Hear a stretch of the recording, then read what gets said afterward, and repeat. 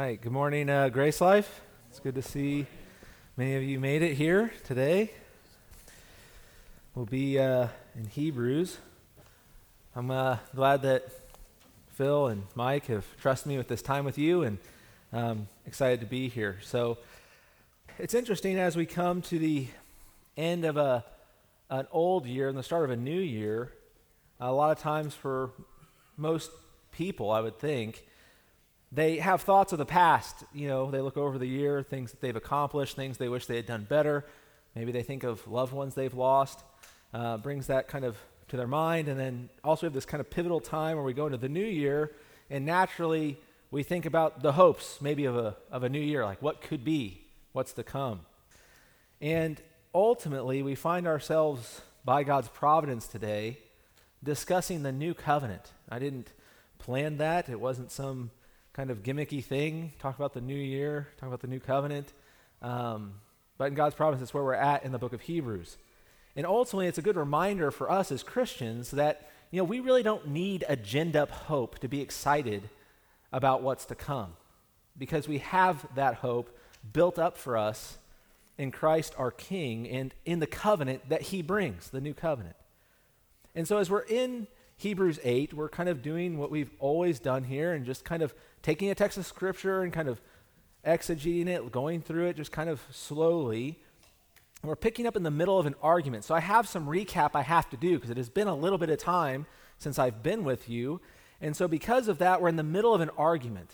And it's really the prolonged argument of the entire book of Hebrews is that Jesus Christ is greater than all other things, all worldly hopes, all worldly wisdom, all other systems, especially Judaism.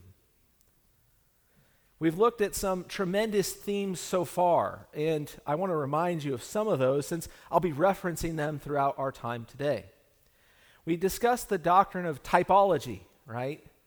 Typology is where we see an instance or a person in the Old Testament who prefigured and prophetically pointed to something in the life of Jesus Christ.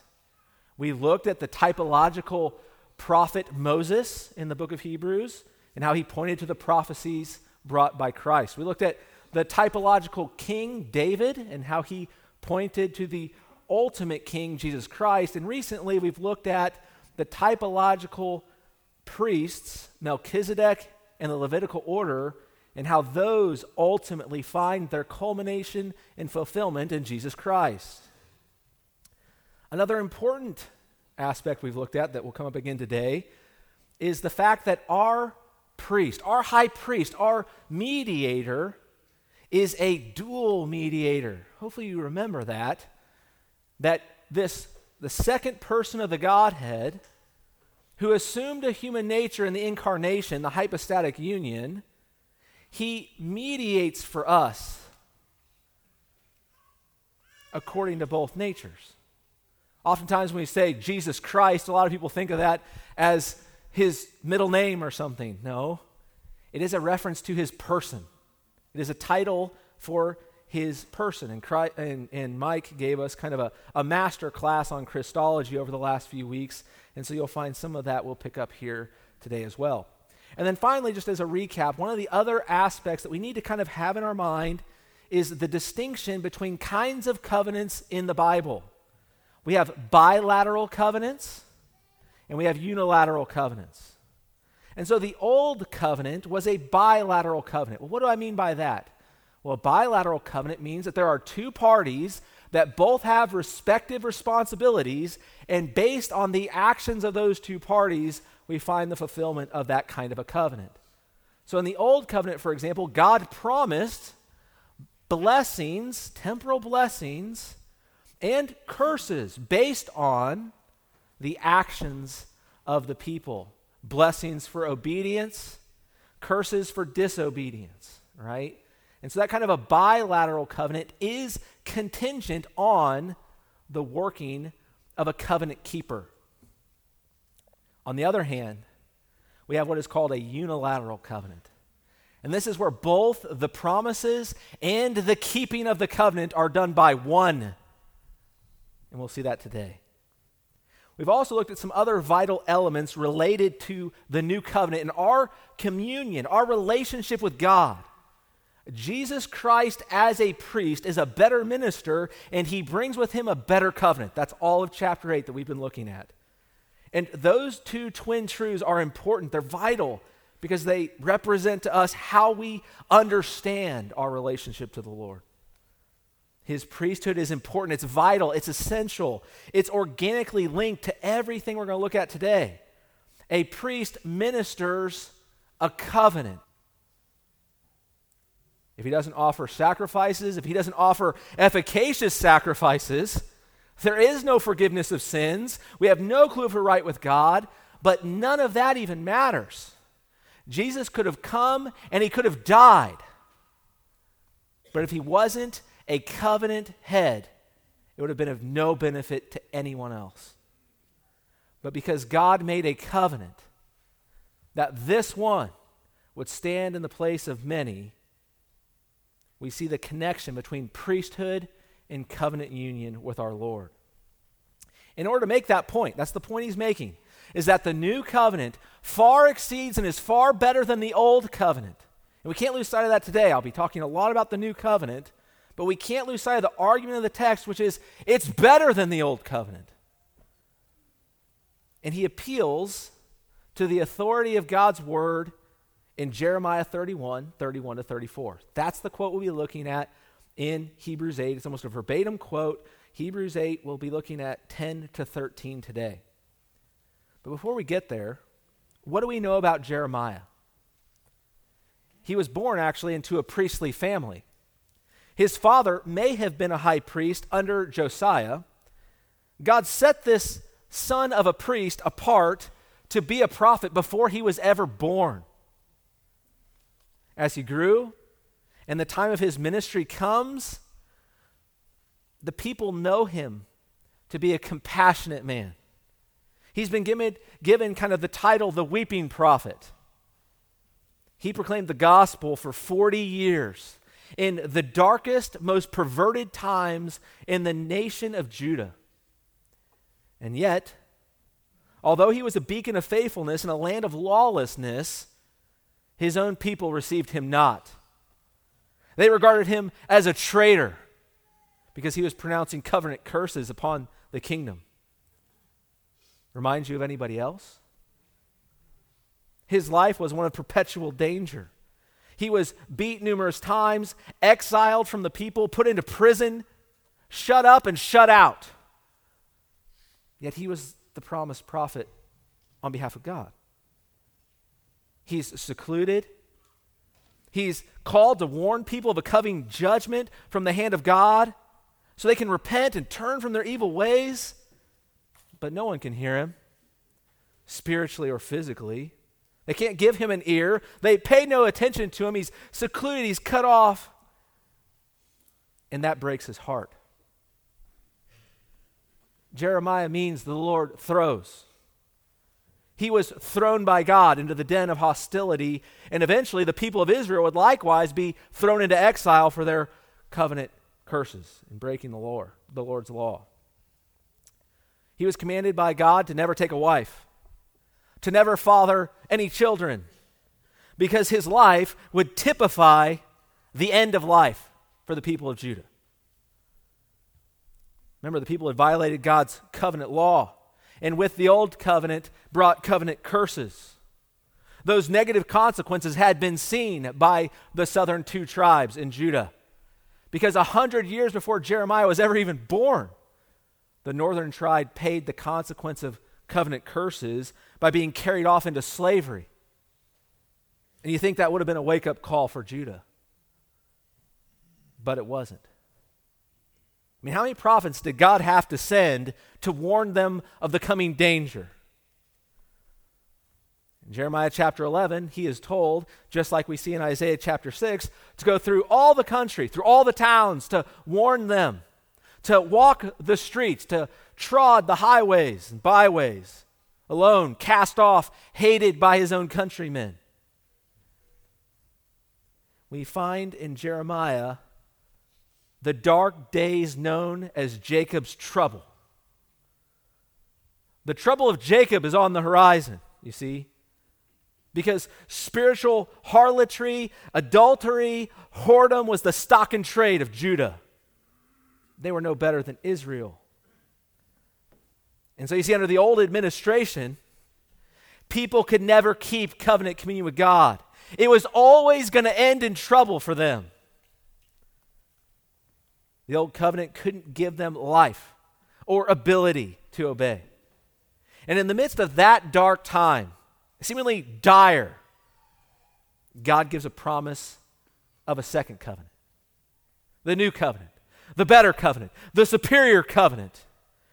Because this covenant gives God's people all that they need from the hand of God himself. And those wonderful promises are recounted for us in Hebrews chapter 8. Let me give you my outline and we'll read the text. We're going to be looking at the 4 promises of the new covenant. First, regeneration. That's at the beginning of verse 10. Second, adoption. That's also in verse 10. Third, illumination, verse 11. And then fourth, forgiveness, verse 12. And I'll repeat that throughout our time. But let me read the entire context of this argument for you. Hebrews 8, I'll read 7 to 13. For if that first covenant had been faultless, there would have been no occasion sought for a second. For finding fault with them, he says, behold, days are coming, says the Lord, for I will effect a new covenant with the house of Israel and with the house of Judah. Not like the covenant which I made with their fathers on the day when they took them by the hand to lead them out of the land of Egypt. For they did not continue in my covenant, and as I did not care for them, says the Lord. For this is the covenant that I will make with the house of Israel after those days, says the Lord. I will put my laws into their minds, I will write them on their hearts, and I will be their God, and they shall be my people. And they shall not teach everyone to follow to his fellow citizen, for everyone to his brother, saying, know the Lord, for all will know me, from the greatest to the least of them. For I will be merciful to their iniquities, and I will remember their sins no more. And when he said a new covenant, he made the first obsolete. And whatever is becoming obsolete and growing old is ready to disappear. Let's look at that a little more closely. In verse 10, the first promise that we see of the new covenant is that he will put his law into their minds and into their hearts. Friends, this entails the doctrine of regeneration through and through. New birth. The old covenant law was not able to secure faithfulness and therefore covenant blessing of God's covenant bride. As a bilateral covenant, they could never live up to their end of the bargain. But the new covenant is able to secure the faithfulness of God's covenant bride. The old covenant was faulty in that it gave us a holy law, but it didn't make us a holy people. It told us what to do. It told us the requirements of how to be right with God, but it didn't conform our hearts to being right with God. In fact, it never could. Only the Holy Spirit, graciously given us in the new birth in Christ, can cause us to be born again and walk in godliness. We see this in Romans 8, 3-4. It says, for what the law, talking about the first covenant, could not do, weak as it was through the flesh, God did, sending his own Son in the likeness of sinful flesh, and as an offering for sin, he condemned sin in the flesh, so that the requirement of the law might be fulfilled in us, who do not walk according to the flesh, but according to the Spirit. Only Christ could keep the righteous requirements of the law, and that's what the whole New Testament tells us he did. He keeps the natural commands of being right with God in his active law obedience of his entire life. And he also kept the penal demands that were owed to each one of us by his horrific and bloody death on the cross. But only God, and only by the work of the Holy Spirit can that be applied to our hearts and give us newness of life. The Old Covenant commanded law, but it wrote it on tablets of stone. The Old Covenant promised the law, but not the power to keep it. The New Covenant commands law as well, but it promises to write it on our hearts. And the New Covenant promised the keeping of the law through our mediator, Jesus Christ. See so much about the comparison between the Old and New Covenant? The Old Covenant, it was so preoccupied with externals, wasn't it? It was concerned with diet, with clothing, with external sacrifices, external everything. Material, tangible, a physical temple in one location where you actually had to travel to it every year to have real communion with God. You had to go on pilgrimage, set everything aside every year to go for the Day of Atonement.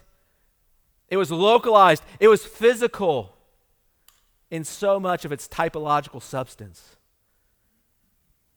In regeneration, the New Covenant works inwardly to change the heart, giving us vibrant life. And what we come to find out in the post-Pentecost work of God, we see the normative indwelling of the work of the Spirit on top of that regenerative work. By the new nature, the indwelling, we're motivated not just by externals, but by a new heart. We love, we long for, we are satisfied most when we are satisfied in Him. While certainly the Holy Spirit saved Old Testament saints by regeneration, proceeding in causing faith in the Christ, nevertheless, He didn't take up normative residence in them, as we see He does now. The Old Covenant did not aid in sanctification internally, merely externally. So while the Old Testament saints were saved proleptically by the New Covenant, they didn't have its power in sanctification. The parallel we see for this text is Ezekiel 11:19 as well. It says, I will give them a new heart and put a new spirit within them. I will take the heart of stone out of their flesh and give them a heart of flesh.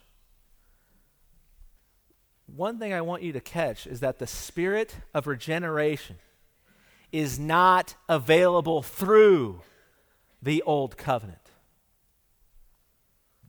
Old Testament saints were saved not by the Old Covenant, but by virtue of the promise of the New Covenant, which covers them retroactively, and they look forward to it proleptically, but the Old Covenant couldn't save them. It didn't fix the heart. It was written on stone. They need a heart of flesh.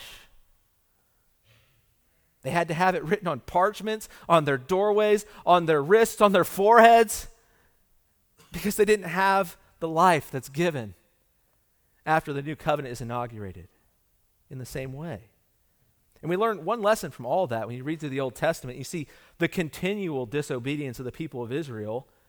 And it's this: memorizing something doesn't guarantee any obedience at all.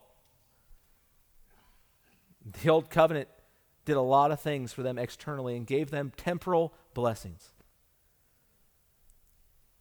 If you want to live eternally, you can't buy the provisions of the Old Covenant. You need just as much as they needed, and those who were actually saved were saved and received the work of the New Covenant. This is the internalization of the Christian religion. It's the new governing principle by virtue of the new birth, by regeneration and faith. We have a desire, a power, a joy, a compulsion to delight in obedience to our Lord. But just external laws don't address the heart. Their sphere is bound to the external. That's what law does in the old economy. It puts guardrails on behavior, but it doesn't give power to change the heart. You know, a law without obedience results in nothing but guilt. On the other hand, the internal work of the Holy Spirit, the law of Christ. It's not antinomianism, right? It's internalized religion. We are still obligated to love God with all of our hearts, with all of our souls, with all of our minds, all of our strength, to love our neighbors as ourselves. Christ says the whole of the law.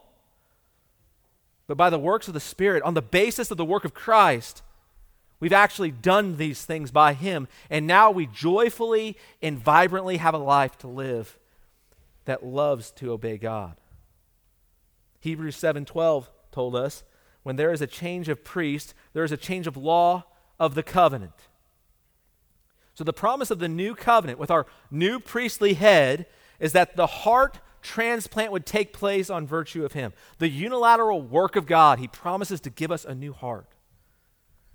I mean, what a glorious promise God gives us in that covenant in Jeremiah 31. Promising a profound transformation. If we look at the historical context of Israel's tribulations, it stems from their failure to embrace so many principles that are given to them throughout God's word, especially by Jeremiah in the prophetic era. Their hearts were unyielding, they were rebellious, they were devoid of warmth towards God, and then they have unforgiven sin. It casts a shadow upon them, leading to divine judgment. And friends, if we're honest with ourselves in a parallel manner, we before conversion, before regeneration, mirrored that condition. Cold, resistant to God, his word, and his spirit. Yet in his mercy, God in his sovereignty and power presented the gospel of Jesus Christ, ushering in new life and faith. And so the word of God that was once a distant text becomes living, cherished, radiating with newfound understanding of everything. The new covenant is better. As the new creation, regeneration is better than what you could get in the old. So the new creation, regeneration, is better than the old creation. If you look at our text, we get a couple indicators here. Hebrews 8, verse 7. Let me just show you a few of these. For if the first covenant had been faultless, there would have been no occasion sought for a second. I mean, the Old Testament saints knew all along that there has to be another way. They were searching for that other way the whole time, knowing it was coming, waiting for it to come. In verse 8, the new covenant will be given in coming days. In our text, verse 10, the new covenant is coming after those days. You see, in the old creation, under the old covenant, God's people were scattered, subject to sin, suffering, rebellion. They were a flawed community, failing in obedience and not a blessing to the nations with which they were intended to be. But yet the Holy Spirit's influence, we see even there, it's limited in the fact that it is through typological prophets, typological priests, typological sacrifices, and all within the confines of a typological tabernacle and temple. Yet, a promised restoration is foretold for latter days, a Spirit-anointed Messiah who will save, who will bring God's kingdom, suffer for sin, crush God's enemies, usher in the new creation.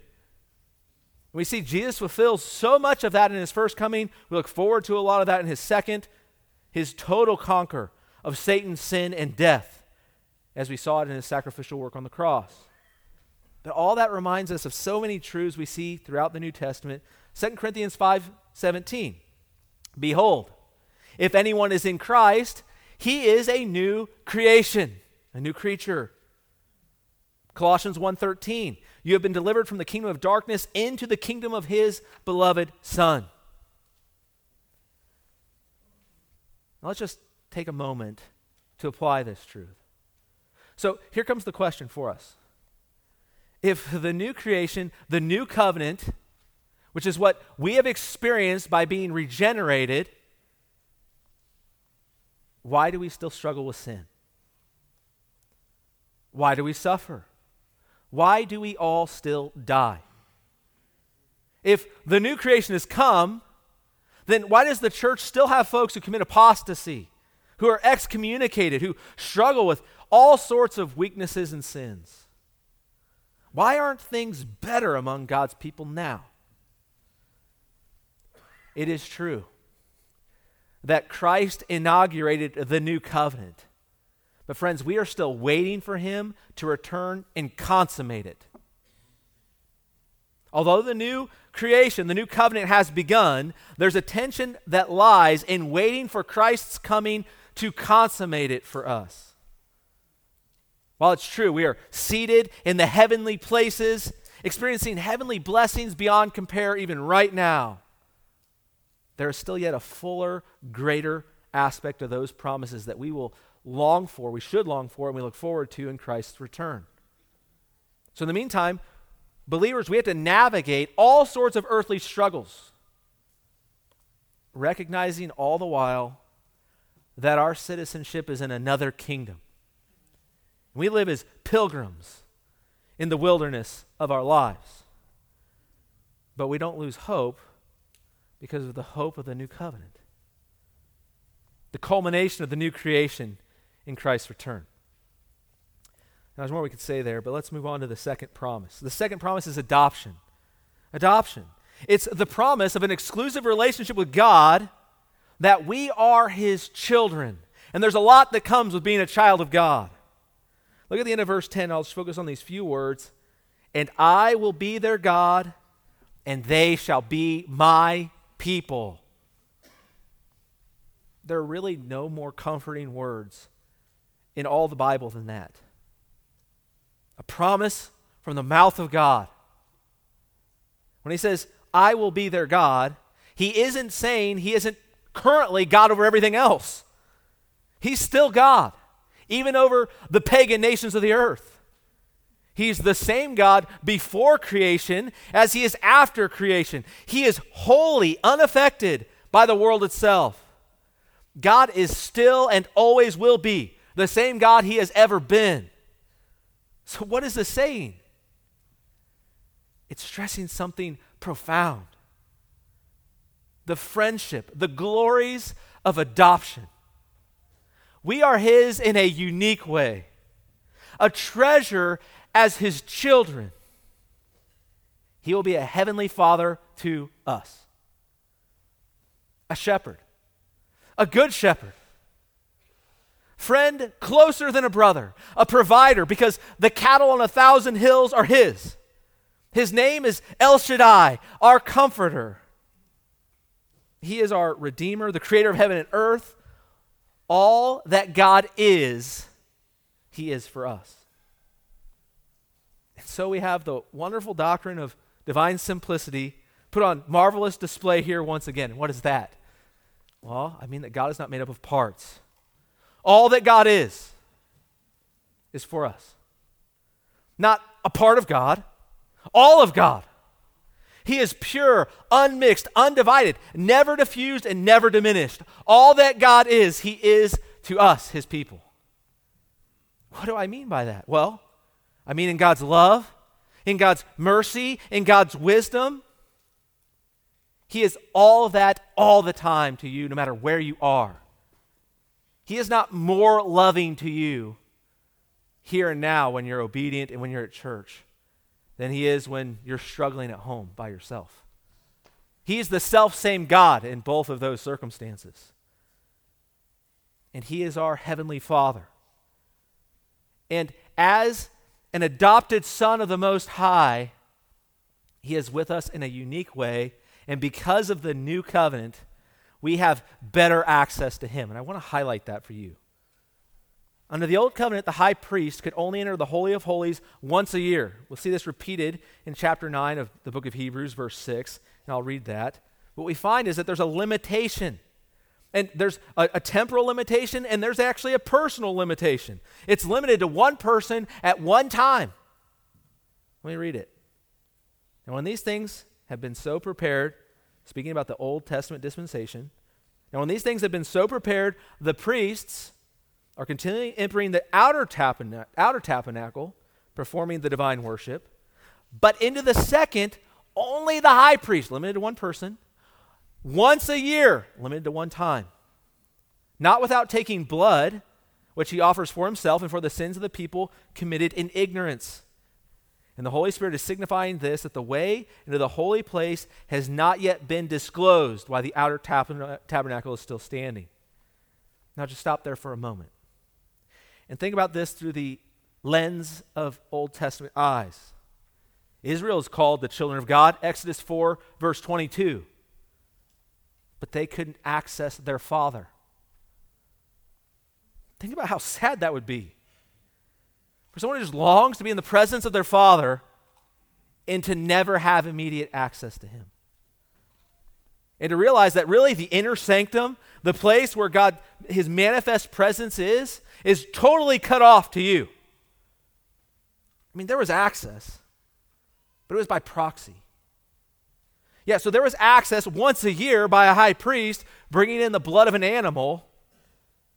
And while it's so gracious for God to provide any access at all to sinful people, standing on the outside looking in, the old covenant believers had to be weeping, saying, there's still this barrier between me and my Father. I can't go into the inner reality and be unified to Him. And it was deliberately set up that way by the Holy Spirit to show that the fullness had not yet come. Well, friends, in the new covenant, we enjoy today far better access to our Father. Now, I mean, there is no comparison to the access that we have now compared to the access they had then. The contrast is stunning. It's infinitely stunning. Jesus Christ serves in reality, not by symbols. Hebrews 9 again, 11 to 12. But when Christ appeared as a high priest of the good things to come, He entered through the greater and more perfect tabernacle, not made with hands, that is to say, not of this creation, and not through the blood of bulls and goats, but through His own blood. He entered the holy place once for all, having obtained eternal redemption. Christ has entered into the holy throne in heaven for us. He's carried us into the presence of our Father. And where He is, there we shall be also. In comparison, the high priests of Israel, they had stones on the outer vestment, right, that represent the 12 tribes inscribed on it, and they would take that in a representative way into the inner sanctum. Christ, by contrast, carries us with our names written on His hands, as it were, written in His blood. And He has entered there, taking us with Him. He took His humanity to heaven. So united with Christ, He's carried us into the inner place where we have immediate, full, bold access to our Father at all times, without any need for further sacrifices. No other human priest could do this. For those of you who are still confused by Catholic false teaching, take note. Ephesians 3:11. Just see a statement about this access. This was in accordance with the eternal purpose, which is carried out in the Lord Jesus Christ our Lord, in whom we have boldness and confident access through faith in Him. Friends, you can go immediately into the presence of God in the name of the Lord Jesus Christ. And as Christians, we are immediately received, immediately welcomed. When we go to God in prayer, we have immediate access. By Christ's shed blood, we have access. And ultimately, we have a privilege of being children of God. We have a right to be there. That's the wonder of the gift of the new covenant that we have in Christ. He is the heir of all things. We saw that in Hebrews 1, verse 3. And guess what? He isn't ashamed to call us His brothers. And so, by virtue of that, we are heirs of all things. Because Christ is our priest. His work is finished, and the Father has accepted that work. There are no barriers for us whatsoever to access God. If you are in Christ, you have full, complete, immediate, ongoing, confident, bold access to God in the throne room of heaven. I want to tell you that's a whole lot better than what they had to do in the old economy. It's a whole lot better. That's the reality, not the shadow. The new covenant provides better access to God our Father. The ongoing presence of Jesus Christ at the right hand of God guarantees that we have that access. We can no more lose our access to God as Christians than someone could kick Christ out of heaven. And that's remarkable for us to remember. That's how much better the new covenant is to the old. And I just want to pause for a moment.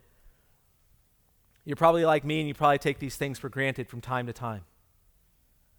We sometimes forget the wonder and the magnificence of these truths under the weight of just kind of the daily grind, the adversity of life, the trials and uncertainties of life. We lose sight of these things.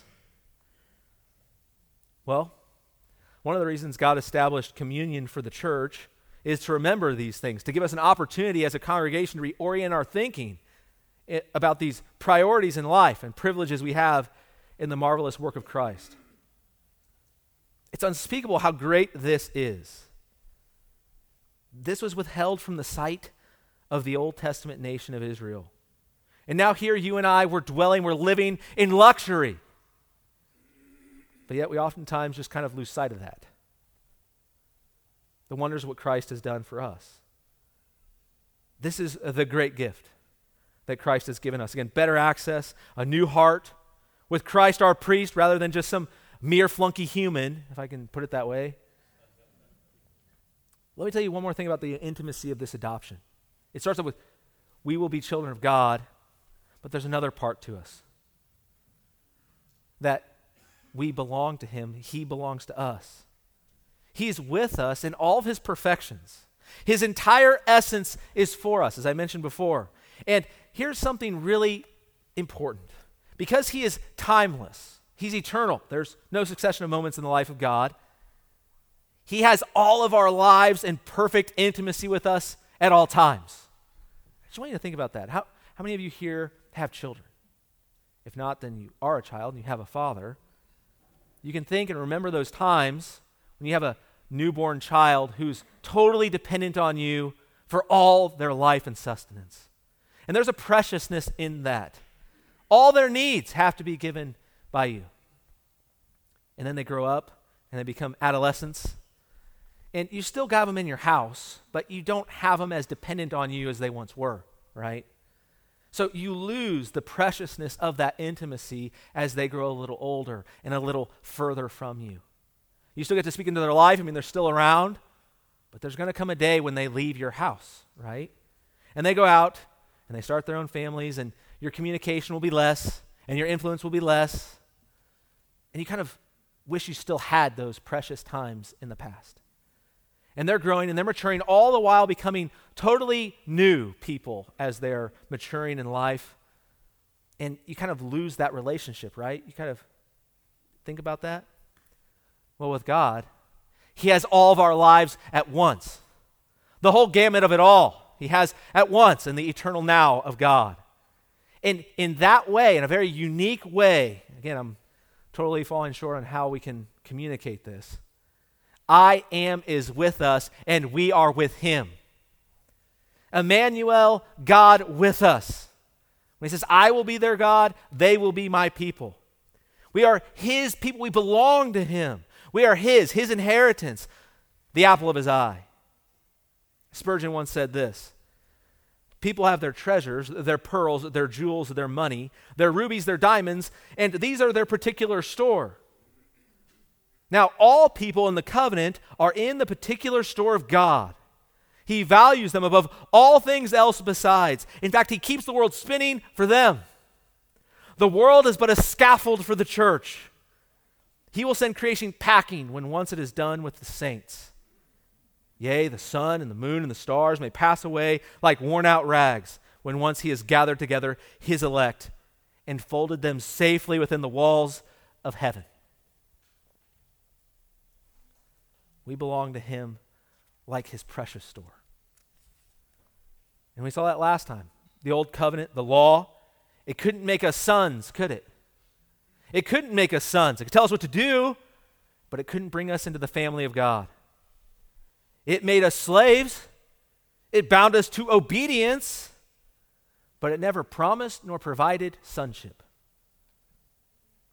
So in the new covenant, God makes a promise that God would keep, promises to bless us, that we could dwell with him, that he would dwell with us, to be our God, we his people, and ultimately his children.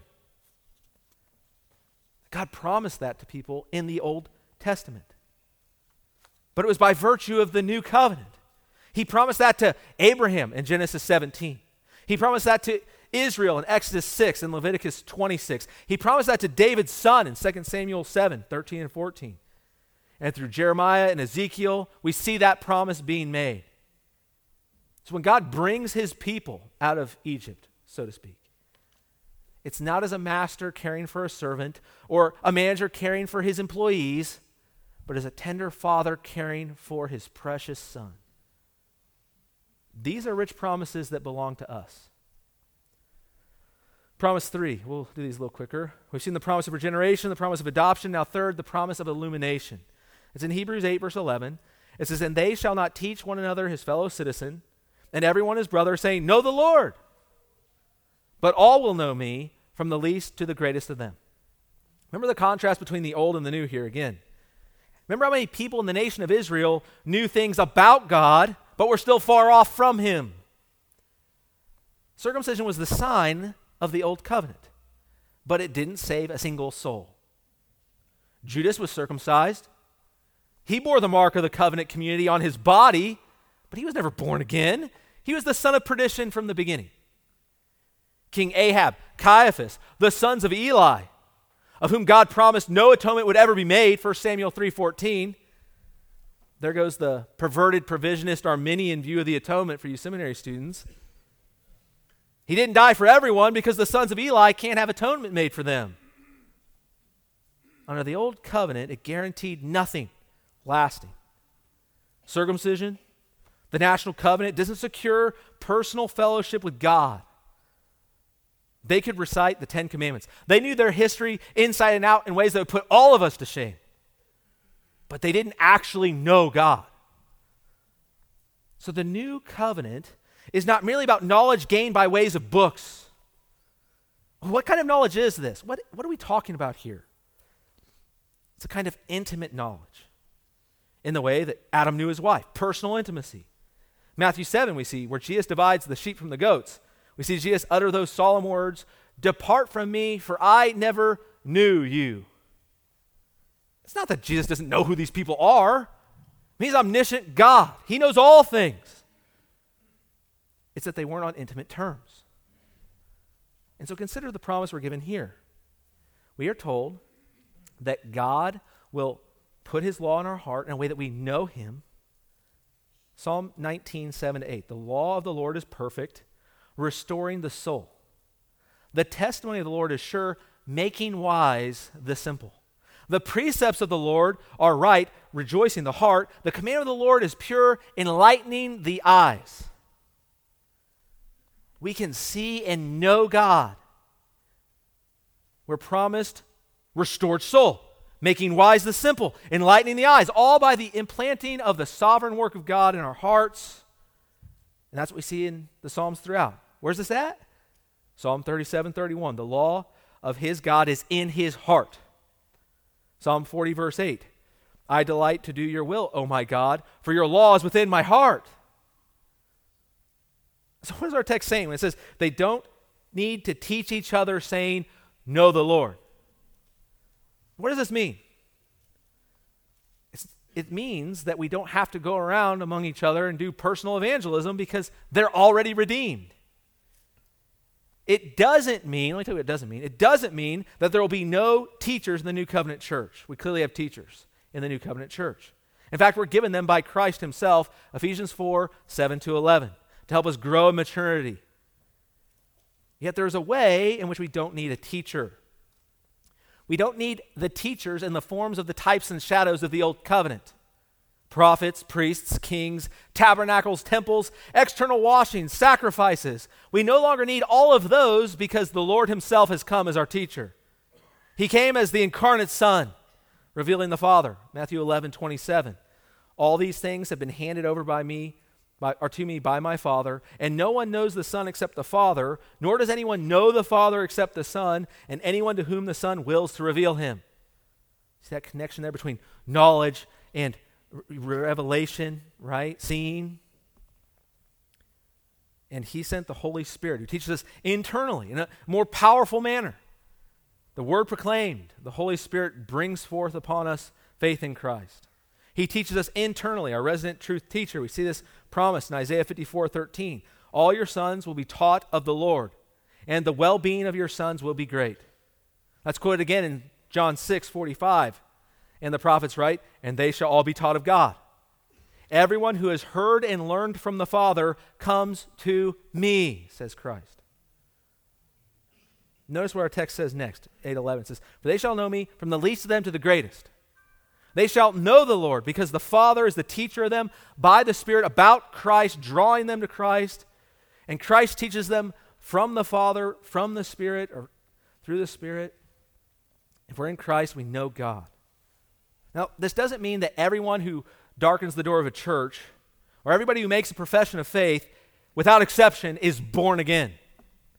We've seen that warning time and time again, haven't we? Remember Hebrews chapter 6? We're told in 1 John 2:19 that among us there are many who are not of us. There are lots of warnings like this among the covenant community in the New Testament. We're told that they'll be weeded out in the end, Matthew 13. Perhaps you recall some of those warnings in this very book. We could look at a lot of them, but just even one, Hebrews 3, verse 1 and verse 12, he calls them brethren. And he says, even holy brethren. And he warns them, take heed lest one of you have an evil, unbelieving heart. So what's this all about?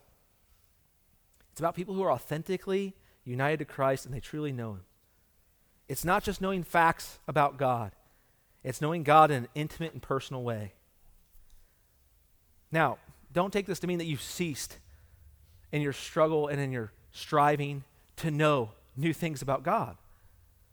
Friends, there isn't one of us in this entire room that could be true about, that you've learned everything there is to know about God. I don't care who you are. I don't care how many degrees you have on the wall. I don't care how many books you read a year. I don't care how many, podcasts or debates you do. You need to know more about God. We have to have that mindset. We are theological pilgrims on a pilgrimage in, a desolate wasteland looking for a city whose builder is God, on our way to a heavenly home. Friends, we're going to learn a lot more about him along the way. So this text isn't telling us you don't need to learn new truths about God. It's saying our saving knowledge, our relationship with God is personal. It's not through a community. It's not through your parents. It's personal. And maybe there are some of you here who think you're too old to know God in this intimate and personal way. Well, I'm here to dissuade you of that delusion. Maybe some of you have been tricked into believing, well, you're too insignificant to know God like this, right? I mean, you're not Pastor John or the elders. They know him in a more personal way than you. Friends, that's just not true of his children.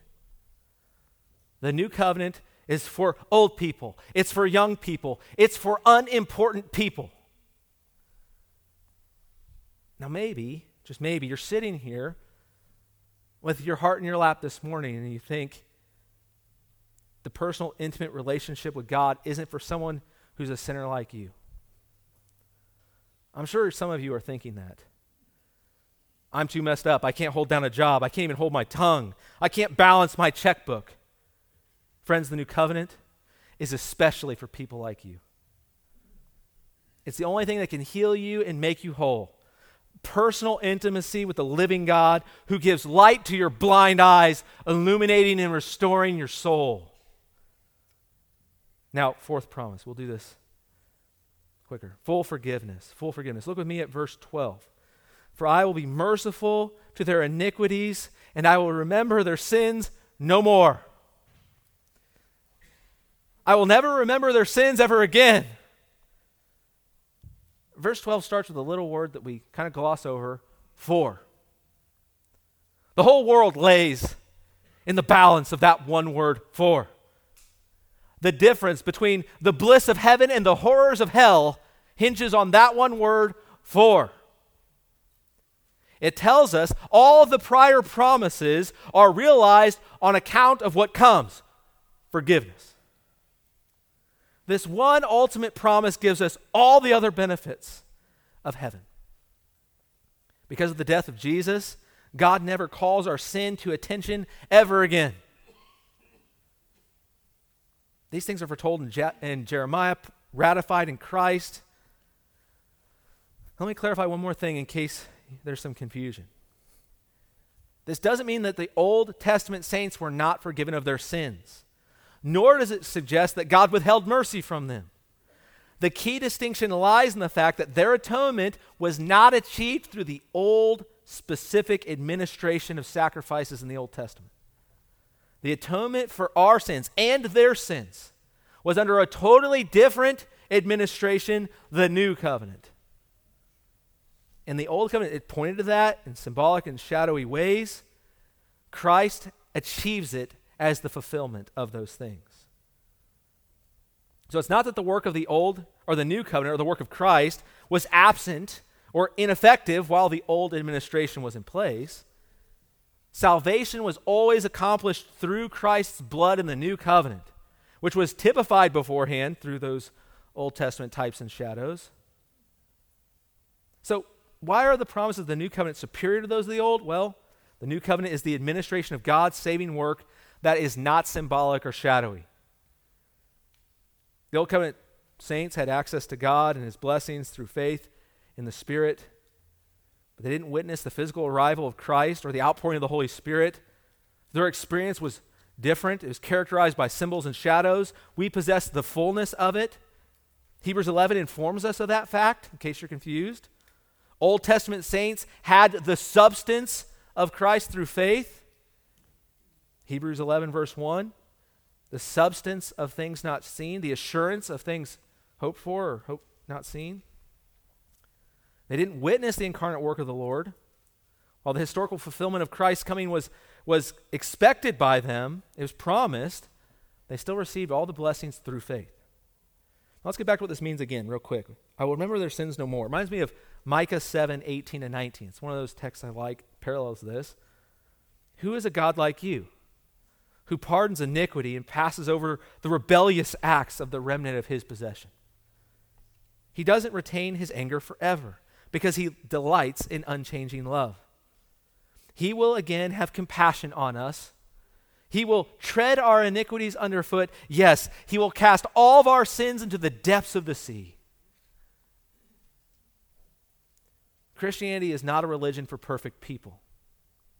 It's for people who are sick, who have failed, and who need their sins forgiven. The old covenant can't forgive sins. It just covered over them with a gloss of blood. It never could clean to the uttermost. In fact, if we go back to Hebrews 8:13, it says, by calling this covenant new, he has made the first one obsolete. Friends, it was obsolete at least 600 years before Jesus was born, when Jeremiah prophesied those words. It was obsolete long before Christ came. And we are told it will soon disappear. Now, what does the term disappear here mean? It isn't like what you think. When we think of disappear, we think of something like fading away, something kind of disappearing. It's kind of going to the background. It's going out of sight, but it's still kind of there. No, this is a term that means destruction, annihilation, done away with in its entirety. It's over. It's not coming back. And that's what he's telling his people here who are stuck in this middle spot, to go back to Judaism, to go back to the old covenant. He's telling them when the new comes, the old dies. It's of no service to the people of God when the new comes. And friends, it did die. When in Jesus' death, he put to death, death itself, shown to us by the veil being torn in two. It was all over. This is the covenant God makes with sinners. He cuts the new covenant in his own blood on the cross. We see this text in Jeremiah 31 is quoted one more time. We read it this morning in Hebrews 10, 16 to 17. I want to read it again and point out a few things. He says this is the covenant that I will make with them after those days, says the Lord. I will put my laws upon their heart, and on their minds I will write them. Exact same. He says, and their sins and their lawless deeds I will remember no more. Look at the inspired commentary in verse 18. Now, where there is forgiveness of these things, there is no longer any offering for sin. You cannot go back to the old covenant sin offerings. You ever wonder why the New Testament church doesn't have an altar? An altar symbolizes sacrifice. And a genuine church doesn't need an altar because the sacrifice has already been made. Hebrews 9:26 tells us that he cannot suffer often. 1 Peter 3:18, for Christ also died for sins once for all, the just for the unjust, so that he might bring us to God, having put to death in the flesh, but made us alive in the Spirit. Friends, no sacrifice for sins remains. It was a one-time thing, Hebrews 6:10. For the death that he died once for all, friends, for all time. And there's something inescapable about those texts. There's only one atonement, only one sacrifice. And so therefore there is no longer an altar for sacrifice in a true church. Just as there is only one sacrifice, there is only one mediator, 1 Timothy 2:5, for there is one God, and one mediator between God and the man, Christ Jesus. And so we don't have an altar, we have a table of remembrance. We acknowledge Christ's completed work, a once for all time sacrifice at Calvary. Now, let's apply these before we wrap up. If you can hear these truths and remain unmoved, it's essential that you examine your heart. Regardless of your self-perception or religious experiences, a true Christian with a new heart from the new birth, because of the new covenant, resonates with love for these things. I'm not saying that to condemn you or to dishearten you, friends. The singular sacrifice of Christ 2,000 years ago surpasses the sacrifice of millions of animals. Even if bulls, goats, lambs were sacrificed continually throughout all eternity, the one sacrifice of Christ would still be infinitely greater. That's the magnitude of the new covenant. Hebrews 10:4, it's impossible for the blood of bulls and goats to take away sin. That's always been true. That didn't just become true when Jesus died. It was true before he was ever incarnate. Remember the old hymn, what can wash away my sin? Nothing but the blood of Jesus. That means that Abraham's sins, Moses' sins, Aaron's sins, Joshua's sins, David's sins were not forgiven by animal sacrifices. They were forgiven by the blood of Jesus. And the author of Hebrews is saying that this is the new covenant. It's been inaugurated, and you can't return to the old shadows. Now, let's explore something else here, what the author of Hebrews reveals about the new covenant. In this fresh covenant, God inscribes his laws on our hearts through his Spirit, a new heart, personal intimacy, illumination, forgiveness. That's what we've seen. What then is God's promise for you? It is for you to be his possession and for him to be yours. It is for you to be his inheritance and for him to be yours. The entire grand design of redemption revolves around that mutual belongingness. He being ours, us being his. I will be your God. You will be my people. It's actualized through a superior minister and a more profound covenant promise and blessing. We got to keep this in comparison with the old covenant sacrifices. I mean, they could sacrifice animals, but it doesn't pay a ransom price. Reflect on what we have in Christ. We possess actual price paid. His sinless nature allowed him to present a flawless human sacrifice capable of paying the penalty owed to sinful men. And as our dual mediator, the God-man, yet one person, the Son, our Redeemer, Jesus Christ, by his blood, by his human death, backed by the integrity of his deity, he guarantees an infinite value, friends. And because this person is the one who performs atonement, it has infinite value. It is not limited to time and place. It can go before and it can go after. We are covered by the same blood of Jesus from 2,000 years ago as it was true of the people of that very day. I mean, think about the profoundness of Christ's sacrifice. Think of what kind of blasphemy it is to even suggest that bulls, lambs, and goats could ever achieve something that grand. And it amazes me that so many times even Christians want to go back to the old covenant system. But we refrain from those practices, right? Because Christ has surpassed them, rendering them unnecessary. The question we have to ask ourselves is Christ your hope? Is he the way, the truth, the life to you? To the extent that you forsake all reliance on your own righteousness and all other paths to God. The idea of any alternate way of being right with God, like they were tempted with in the book of Hebrews, should be repulsive to you because you understand that Christ is the sole way to the Father. So friends, are you placing your faith in him? He is the exclusive way, the truth, and the life, and no one comes to the Father except through him. Let's pray. Lord, we come to you today. We thank you for this wonderful reminder we have as we've entered into the new year. Lord, may we cherish these things anew. May you place them with more vibrantness in our minds. May you help us not to forsake them and neglect them. May you help us just to cherish our time together this Lord's Day, that you would be worshiped and exalted above all things in all of our life, even as we leave here. In the name of Christ, our high priest, who brings us a far greater covenant, we pray. Amen. We hope you enjoyed this message from our guest speaker. For more information about the ministry of the Grace Life Pulpit, visit at www.thegracelifepulpit.com. Please note, law prohibits the unauthorized copying or distributing of this audio file. Requests for permission to copy or distribute are made in writing to the Grace Life Pulpit. Copyright by the Grace Life Pulpit, all rights reserved.